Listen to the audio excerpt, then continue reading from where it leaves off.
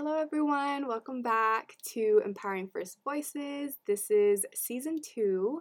We are so excited to be back. Thank you so much to everyone who listened to the first season and all of our episodes.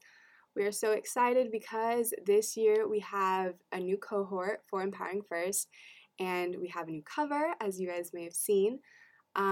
This year we are including juniors and seniors in the cohort, so it'll be first, second, third, and fourth years, which is super exciting.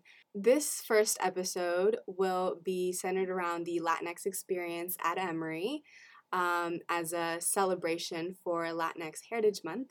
And we're going to go around and introduce everyone. Many of you may recognize my voice, but my name is Regina. I am a third year or a junior at Emory, majoring in Spanish and Portuguese. And my family is from Mexico, so I identify as Mexican American. Hello everyone, my name is Arturo. I'm currently a junior returning back for Empowering First-Gen. I'm studying Information Systems and Operation Management along with Spanish and Portuguese, and my family is from Mexico. Hey guys, my name is Martin Arriaga. I'm a sophomore going into nursing on the pre-med track. How that will go, I don't know, but hey, let's stay tuned. And my parents are from Guadalajara, Mexico. Hey guys, my name's Jose Cerritos. I am a sophomore as well. This is my first year in Empowering First. I am majoring in psychology and I'm also on the pre-dental track. And my family and I are from El Salvador. So, as you can see, there's a lot of Mexico representation, but we also have El Salvador and as well as other Latin American countries in the cohort, but this is just the group that's presenting today that wants to have a conversation about our experiences at Emory. So the first question, open to whoever is willing to answer, is what expectations were you given, handed, or were created for you when coming to Emory? I'll go first.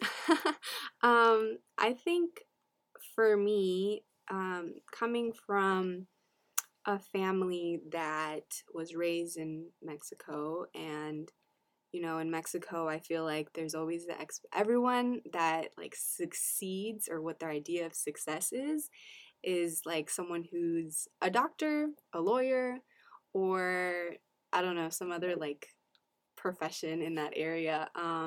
So I think when I got into Emory, there was always that expectation to become a doctor or a lawyer. I actually started off being pre-law because I thought that was what I wanted to do, but I completely ditched that idea, and now I'm just a Spanish and Portuguese major. I shouldn't say just, but I'm a Spanish and Portuguese major.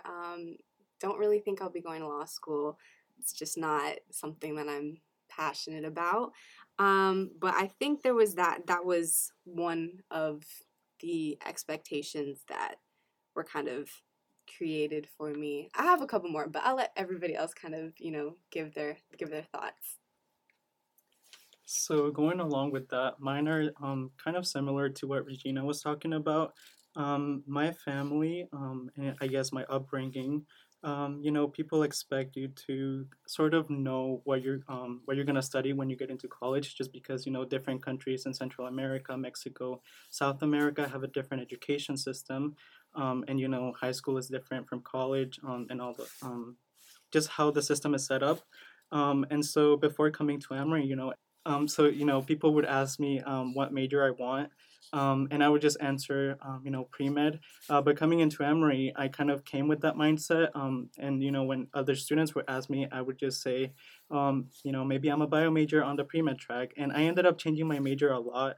So I went from like public health to biology, and then from biology I added econ, and now I ended up with psychology on the pre-dental track.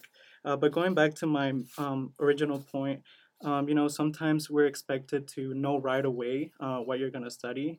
But I think that my family also told me, it's okay if you fail in something that you want to try, or, it's okay to explore other areas and find your passions, because at the end of the day, your career is not about, just making money. It's also enjoying it and succeeding in what you're interested in. My expectations coming to Emory are rooted around how I identify which is first gen, low income, and Latino. Back home, the expectation was for me to go to college and be a professional in medicine, law, engineering, or something of that nature so I can provide support for myself and family. And coming to Emory, those expectations changed quickly because I entered this new environment. I was founding more of myself, and as I said, expectations were changing. So more of the stories that you don't have life figured out after graduating high school. And being at Emory has allowed me to shift so many of those expectations, and I've been able to explore every academic discipline at Emory, including pre-nursing and pre-business. And now that I've set my major on information systems and operations management, along with Spanish and Portuguese, I still don't know what I want to do post undergrad. But I do know that being in the business school, at least I will be stable after graduation, and it allows me to focus more on different interests that I have and that I can explore.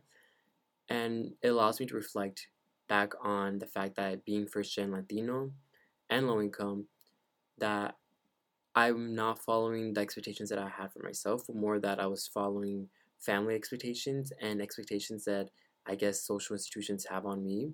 I think it's also important to recognize that in a lot of Latin American countries, family is a big thing. I think you guys can. We've all mentioned family, and I'm sure Martin will probably mention his family too. But family is a big thing for us, I think. And so when we talk about what we want to do and our majors and all these career paths, for us, it's like we're not just as first generation students. I feel like we're not just doing as first generation. My bad. As first generation and Latinx, I feel like we're not just doing it for ourselves. A lot of the time, we're doing it for our families as well because they've invested, time and money and made many sacrifices to be here. So I just want to point that out, but, I want everyone to kind of keep that in mind. And yeah, you're right, Regina. I like Arturo. My family is a big part of what I'm doing and why I want to do nursing and going on to the pre-med track. Mainly, I entered Emory with not a huge expectation of needing to go big and make a bunch of money, but rather just anything that I can do to support my family financially and with whatever I can do in the future for them. I don't look too much on what I need for myself. And so when I did come to Emory, I was thinking I'd be a bio major, and I had that straight in my head that I'm going to go this one path, and this is exactly what I'm going to do, and I'm going to make money when I get out, and then all of this is for my family. But the more I thought about it, the more I saw those classes, the more experience I got, the more I talked to professors here at Emory, I really got to notice that biology and chemistry aren't really my thing. And it's finally come to realize that I am now in a position where I can choose for myself and decide to do something that I do want to do, something that I am inspired to follow. And that is the following in medicine, doing nursing, or going to medical school. Either way, I will be being able to help out smaller communities or just making an impact on the lives of others just by going to school, learning something in a textbook, and be able to bring that back into a clinic or just in a small place where it can again make an impact on someone's life. So then this goes on to develop into a whole other thing that's far from family, but it's still connected to me, something that I am again inspired to do. I love thinking that medicine can do so much and that it can make a huge, again, impact on someone's life. So for me to be able to do that, for me to love that, and then be able to, again, help out my family along the way, yeah, it's truly something that I am very fortunate to be able to do at Emory. And although those expectations, again, were never really set for me since the start, it's more of wanting to make a change, not just for my family, not just for myself, but for everyone else.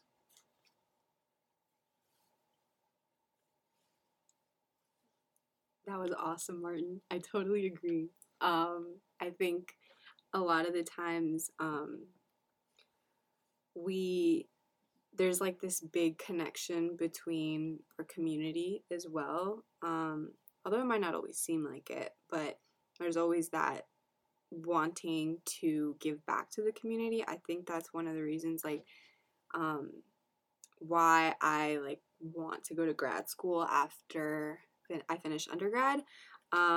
Because like you said, there's just so much you're learning and talking to people, and you want to be able to share that. So I think I I could completely relate to what you were saying. I don't know if anybody else has any thoughts on this specific question, but if not, we can move on. But to the next question, which I think is very important, not just for us as for us that identify as Latinx, but I think for any racial minority group, ethnic minority group. But the question is, do you feel welcomed or recognized at Emory? It's a tough question, I think, but I think needs to be addressed a lot of the time.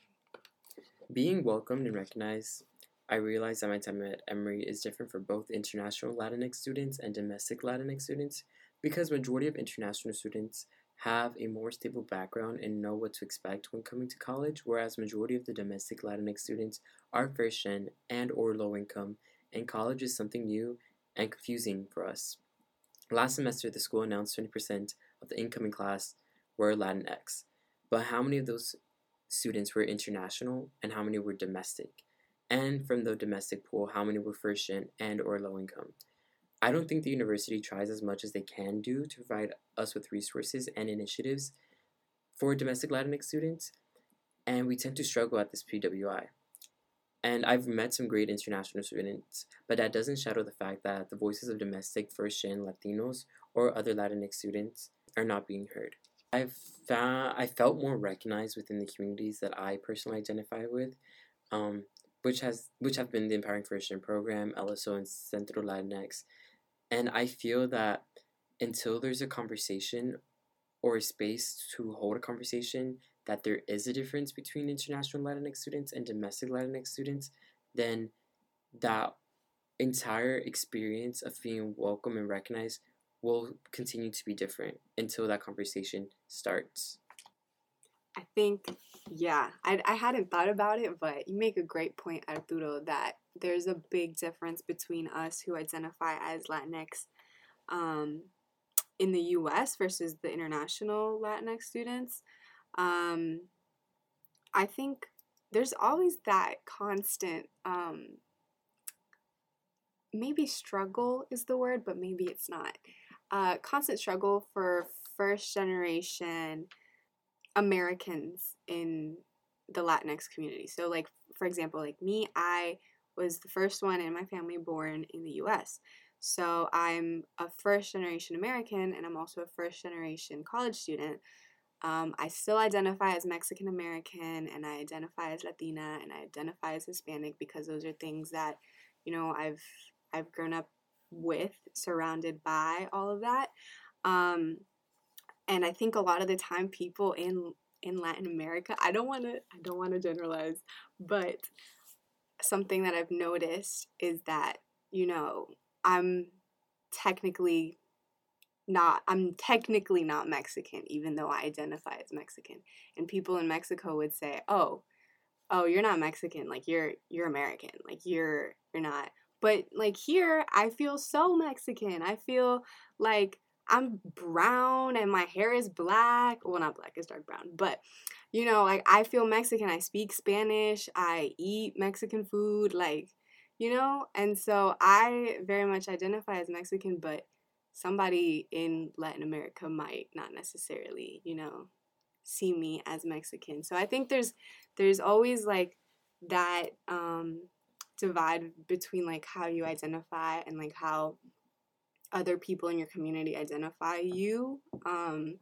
And so, yeah, I would definitely say, there's a big difference between us and the international students, but totally agree with what you said about how, I've felt welcome within the Latinx communities that also identify as first gen and low income, because that's how I identify as well. I have met some really nice international Latinx students, and I'm friends with them as well. But it's definitely a different experience from the one that I've been living. So I would say yes and no to the question. Going along those lines, I definitely haven't interacted much with other international Latinx students. But I think that's something that's been brought up within my friend group. Sometimes we we think about just hanging out with other Latino students, or just if you see another group walking, doesn't matter if they're international or domestic, just saying hi. And we've had those small interactions, but I think that's something that the university could help us out with, bringing the community together. But from my personal experience, I think Emory has been very welcoming to Latinx students. But I also think whenever this question was brought up, the first thing that came to my mind was just community. Whenever I came to Emory, I really wanted to find that Latinx community, whether it was like the LSO organization or other clubs. Like for example, I'm in BMIS. Whenever I went through the class for medical interpreting in Spanish, I found it, amazing that I could talk to other students who knew Spanish and English, and we could relate to not only the topics that we were learning in the class, about the medical setting and interpreting, but we could also, talk about childhood stories. Like I remember when I was little, I wasn't born in the U.S., but I immigrated here. But whenever I, learned enough English, I would go with my mom to the doctors, and I would basically translate for her if there were no interpreters available. And so whenever I was going through the course, I remember I would talk to some friends, and even within other friends outside of BMIS, we just laugh at how sometimes we would mess up some words just translating from English to Spanish. But that just shows, the kind of community that you can find, whether it's a club, but also communities like Empowering First. We learn about other students and their powerful stories. So I think, like I said at the beginning, the university could definitely do better with bridging that sort of gap in between domestic and international Latino students. But I also think there's an initiative aspect to finding the community that you want to join. Um, and I mean, from my experience, I think it's mostly through clubs. And for example, there's also Questbridge. Whenever I join Emory through Questbridge, I think probably about like 80% of my friends were from Questbridge are Latino. And so I think that's something unique about Emory that I really appreciate, because the other schools I had considered, did not have as much of a community, or the Latino student body wasn't as united as they are here. Another question, we can do two more questions just so that we don't make this too long. But I think something that's a great question, if we have people listening that are in high school, what are challenges that ran through your head when applying to colleges? Or what are some thoughts that you kind of, were constant in your head while applying to college as a Latinx student, as first gen, and if you identify as low income as well, that too. But what are your thoughts? When it came to the college application, I had no idea what I was doing. I knew very little about college or what that was going to be. I thought it was just another step of education that everyone went through. But then when talking, to my family and then experiences I've had, um, it's not something that was very predominant. It was something that was just like, oh, if you have money, if you're smart, then you're gonna go, and your parents are gonna pay for it. And it was just a whole stigma that I didn't have the luxury of having, and that was really something that brought me down. The idea that I didn't have the resources around me to help me bridge those connections, talk to people, talk to counselors, and I was scared to even reach out, to even ask, hey, what colleges do you think I should go to? Or what do you think I should do? Because by high school, it was already set. Like, you were supposed to know what you wanted to be when you grow up, and what your career was going to look like in the future, if you wanted to be hands on, working physically, or you want to be in an office doing something. it was very limited. And my mom, she honestly, she wanted me to become a mechanic, and that was her biggest thing. She wanted me to become a mechanic because that was a for sure paying job. It was something that was going to be needed all around the world, wherever you were. You've always needed a mechanic. But then deciding to go to college and then deciding, okay, maybe I should make this next step to become something. I don't want to say bigger because being a mechanic is hard. Getting all those steps and memorizing all those parts, really, it is a lot, and it does take skill. But going to college to then get a degree in biology and knowing this other type of information is different as well. And so for me, applying to college was not going to a school to learn to become a mechanic, but it did have those ideals of becoming a doctor or becoming a lawyer, like we said before. So once I did start applying, once I did start writing my personal essays, I was really just trying to decide, like, what can I say to make myself look as if I was smart or as if I was hardworking. But in reality, when I look back at it now, I didn't have to say or think or lie about any of that. All I had to say was what I was truly doing, taking care of my family, working so much, doing what I did in high school. It was enough to get me here at Emory, and it should be truly enough to get you really anywhere. Not school is not the only thing that is important. It is also what you do with your daily life. So, for answering this question, those challenges I really brought up were just that I was not good enough, that I didn't have enough experience as everyone else, that I was really alone and lost in applying to college. But at some point, I decided just to sit down and, hey, let's just write this essay. Let's see where this takes me. And from there, I started applying and I started to get my essays out and I started answering so many questions. And I felt so empowered to think that I am doing this. I am taking this step. Even if I was rejected by so many other schools, I still put in the work in to make that progress, to get that letter. And to me, that was very important, other than, again, being brought down by not wanting to do it because I was scared. So my experience was a little bit different. I was very fortunate enough to attend private school, and like Martin, I kind of had that idea that I was like, oh yeah, like, you know, I go to high school, I graduate high school, and then I go to college. But never in my head did I think about how am I going to pay for college.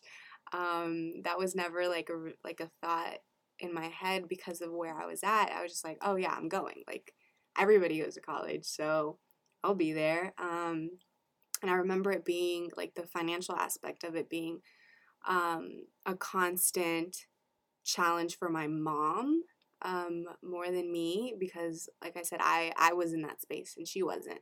And so for me, I was like, oh yeah, like I'll be in college, like, you know, whatever. And my mom, like the entirety of my senior year, and then she's told me this um, in the recent years, but the entirety of my senior year, she was just worried about how we were going to pay for it. And at school, I had a great, I had some great college counselors. I hope they're listening. They keep supporting me in everything I do, and so I had great college counselors. I had one specifically who she focused on me, and so I remember my biggest challenges or my biggest like fears during the process was how am I going to keep my mom in the loop with everything, because up to that point, you know, I had been, or she had done everything for me. Like when I got into that school, she was the one that submitted my application. She was the one taking me to like testing and taking me to my interviews, and she was doing everything for me. Um, and so with the college process, like I was doing everything myself. I was filling out my FAFSA. I was writing my essays.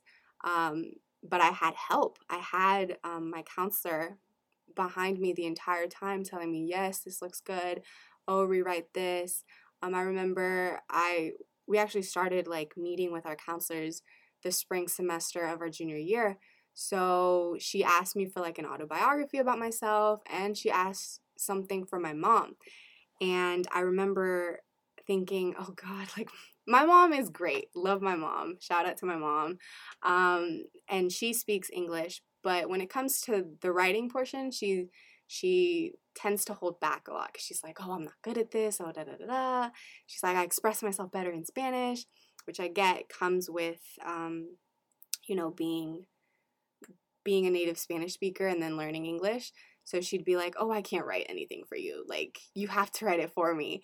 And so what I ended up doing was she would tell me what she wanted to say to my college counselor, and I would translate for her, which is something that I've done my whole life. I translate for my mom, still translate for my mom. And so my biggest worry was like keeping her, and I tried so hard, and I think I succeeded in keeping her in the loop, but that was my biggest fear, or challenge, or thought in the back of my head during that process. But I just like to reiterate that I was so lucky, I was so lucky to have those people in my life, and the resources that I had. And, I wish I could give that to everybody that I know that's also first gen, that also identifies as Latinx or some other minority, because, it was such a blessing to have. That's not to say that it wasn't hard. Like, I remember writing my essays and I was just like, oh my God, like, I'm a terrible writer. They're not going to accept me anywhere. I ended up, getting into some really good schools, and, now I'm here. But I remember that being my biggest thing, the language barrier too. I tend to think that I express myself better in Spanish, even though sometimes I get a little stuck. But yeah, that was my biggest thing. But seriously, I think I hope my counselors are listening, because you guys listened last semester. But thank y'all so much, because you guys helped me out a bunch. So yeah, my experience was a bit similar to Regina's. At first I was very confused and just lost about the whole application process. I remember I would talk to my mom because my mom is the one that speaks a little bit of English, and so she was the one that helped me navigate high school, and gave me all the ideas about colleges, and so I would just talk to her, but she always made it clear that even if college is not possible, there's other routes, community college, and the last resort would be, working a construction job. Not that they're bad, but there's a sacrifice in moving to the United States, and so, and I understood that, wanted to pay off and give back to them for bringing me here, and making the sacrifice of leaving everything we had in El Salvador to come here. And so, with that in mind, going into high school, I think right around my sophomore year, I found out about a program, a governor school, and so I ended up applying. My English was not 100% good. It was probably at like a 70% because I came here into fifth grade, and so it had only been like 5 or 6 years. But I took on the challenge and I completed the application. I got accepted, and so that was really exciting. That was one of the points throughout my high school career where I was actually motivated to continue um, pursuing education. Um, but the years passed. I started the program in 10th grade, and then it ends right when you graduate high school. And I think that was a great opportunity, not only because I was able to take AP and dual enrollment classes, but I also had mentorship specific to college. So I remember I had a counselor there. And he would always meet with me, once a month just to check in by my junior year to make sure that we had like colleges in the back of our mind. They did like every Wednesday, some college would come and visit and talk to us. The admissions officers would give us tips, let us ask questions. But I also am a regular high school. I was lucky enough for actually I think it was our senior year they hired just a counselor specifically for applying to college. And so it was one counselor, but my high school wasn't that big, so it was about 250 seniors, and we had one counselor. Um, but her mentorship was amazing. She helped me figure out everything with the deadlines. She actually told me about Quesbridge, which is how I ended up at Emory. Um, so I'm really grateful for having that mentorship, despite the initial struggle and being lost, being confused, having those talks with my mom, whether or not I'm gonna make it to college. But going back to the question, I think one of the major challenges, aside from that, and I think this is not just specific to my experience, but also to the rest of first-gen low-income students, financial aid.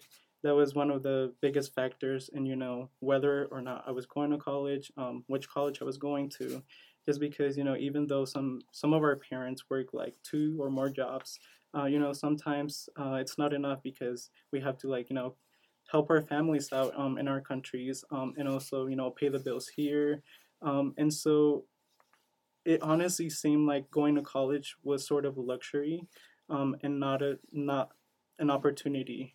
And so financial aid, and just being able to afford college is one of those talks, that I would tell my mom, I'm worried, and we would bring it up to my dad, and my dad would sometimes just not ignore us, but he would just listen to us. But I could tell that he in the back of his head, he would be thinking about how they could help me out. But thankfully, because of that mentorship that I had, just for college, the application process, I was able to figure out and learn about different financial aid packages, and everyone in my community was very supportive. And if they heard about a scholarship, for pre-med students or anyone interested in studying healthcare in the future, they told me about it. They gave me the deadline. I remember they even gave us a packet with like a list of like 20 local scholarships that we could apply to. And so those were, really helpful, in just making all of this possible. But yeah, there's also, smaller things, that you have to figure out, sort of on your own. It's specific to every student. Maybe the issue of immigration and like whether you're eligible for this scholarship.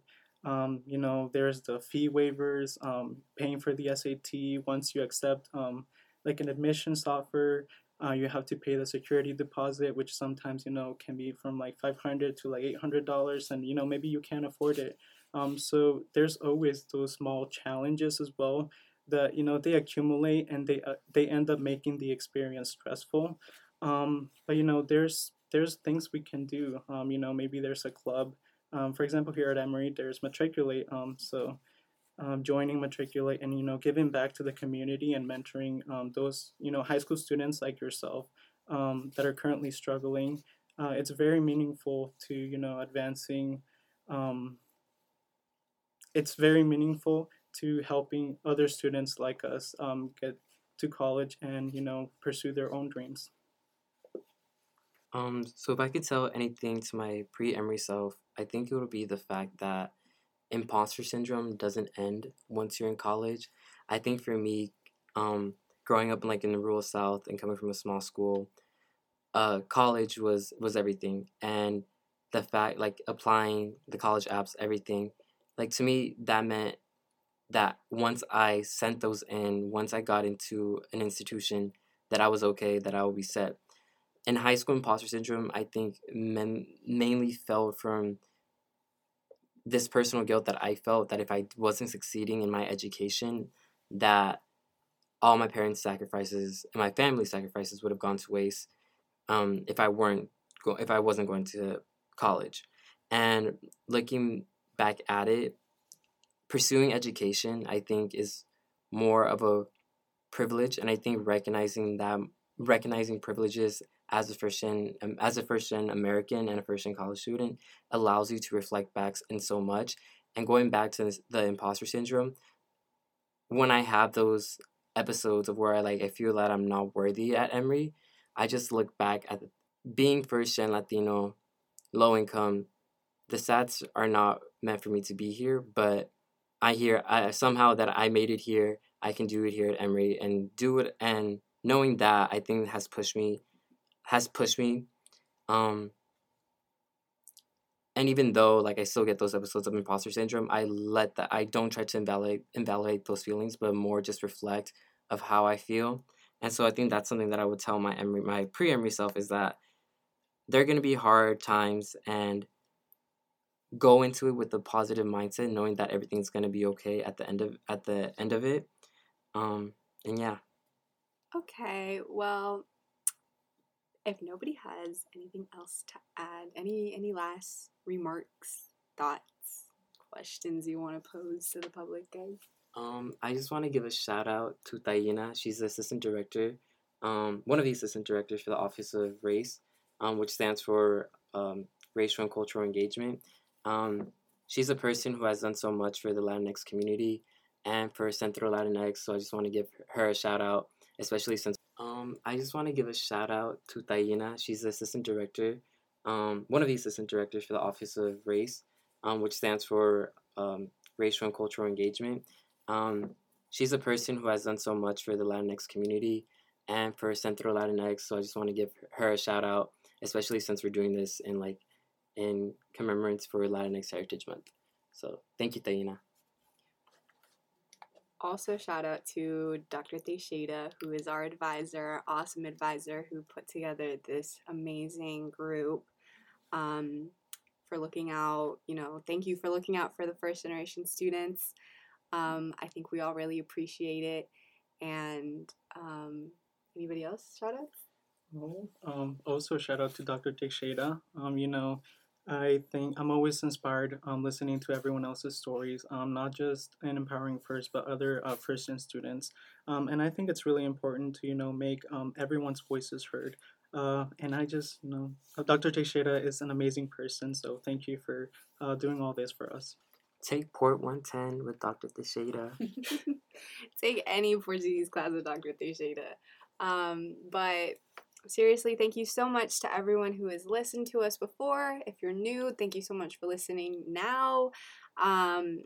Thank you so much to our Empowering First group for helping us with creating covers and coming up with themes and everything else in between. Honestly, none of this would be possible without you guys. Thank you so much again for listening, and happy Latinx, or happy end of Latinx Hispanic, or Latinx Heritage Month. It's a mixture of Latinx Hispanic Heritage Month, honestly. I should just say that. But thank you so much, and we'll see you guys on the next episode.